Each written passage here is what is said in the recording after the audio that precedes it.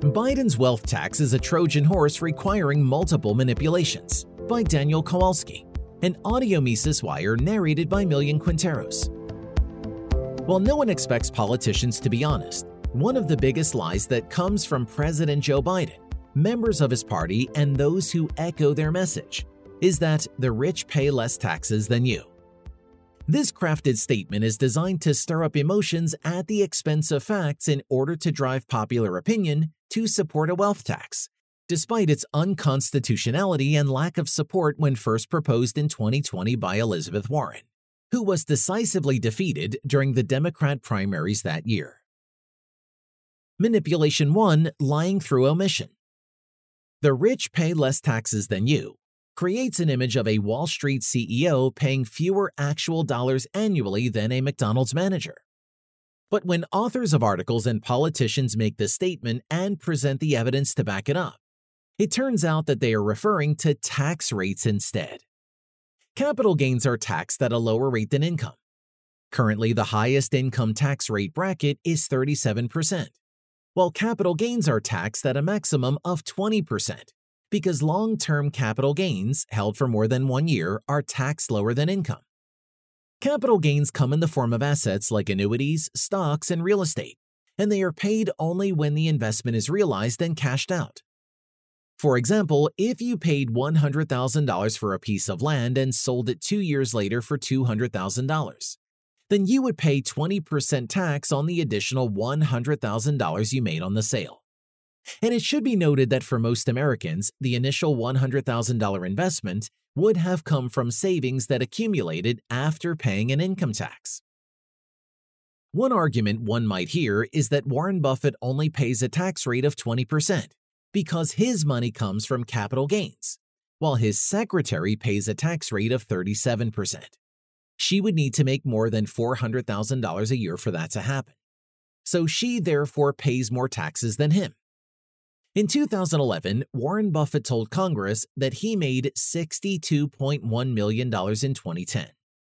20% of that number is $12,420,000, while 37% of $400,000 is $148,000. Per dollar amount, Warren Buffett's annual tax bill is more than that of his hypothetical secretaries. Manipulation 2: Confusing unrealized gains with income.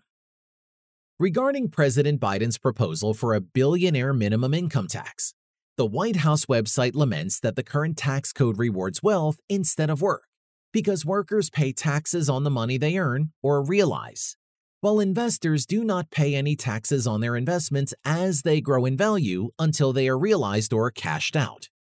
And so they want the ultra-wealthy to pay more money annually to the government in the name of fairness.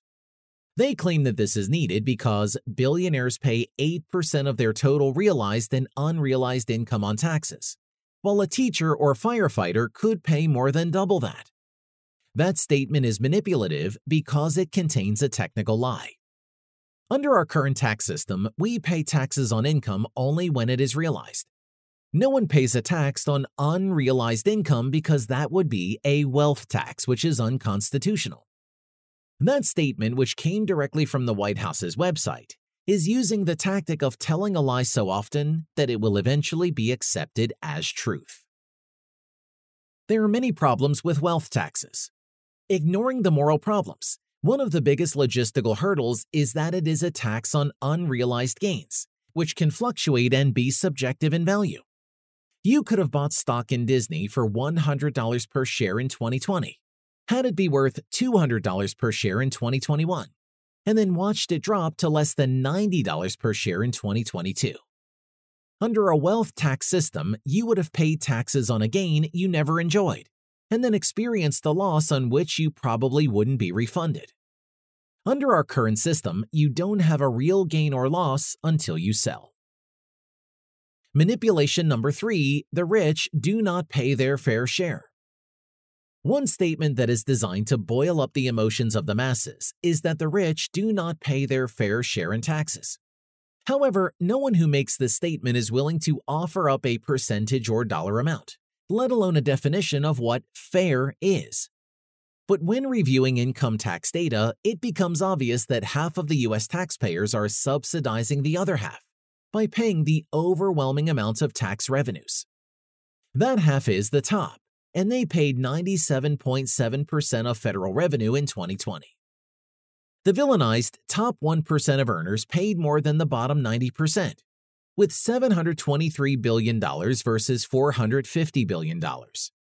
More than 60% of all revenue came from the top 10% of earners. There is definitely a large percentage of Americans who are not paying their fair share, but the reality goes completely against what is popular opinion. Wealth taxes destroy freedom. The purpose of such manipulation is to sway the public into supporting a wealth tax. We are told that a wealth tax would be wonderful because only the super rich would pay for it, while the rest of us would enjoy the benefits at no risk. However, a wealth tax would violate the principle of private property ownership. If private property is viewed as a public resource where the needs of the many outweigh the needs of the few, then political operatives could weaponize it against their opposition and begin a path toward tyranny. Income taxes were also pitched and bought by the public because they were told that only the super rich would pay it. Experience has shown us differently. Likewise, if an incredibly radical concept like wealth tax is really needed because decreasing the deficit has become a priority for those who have reliably increased it from year to year, then the fastest and most efficient alternative to meet this objective would be to cut spending. For more content like this, visit Mises.org.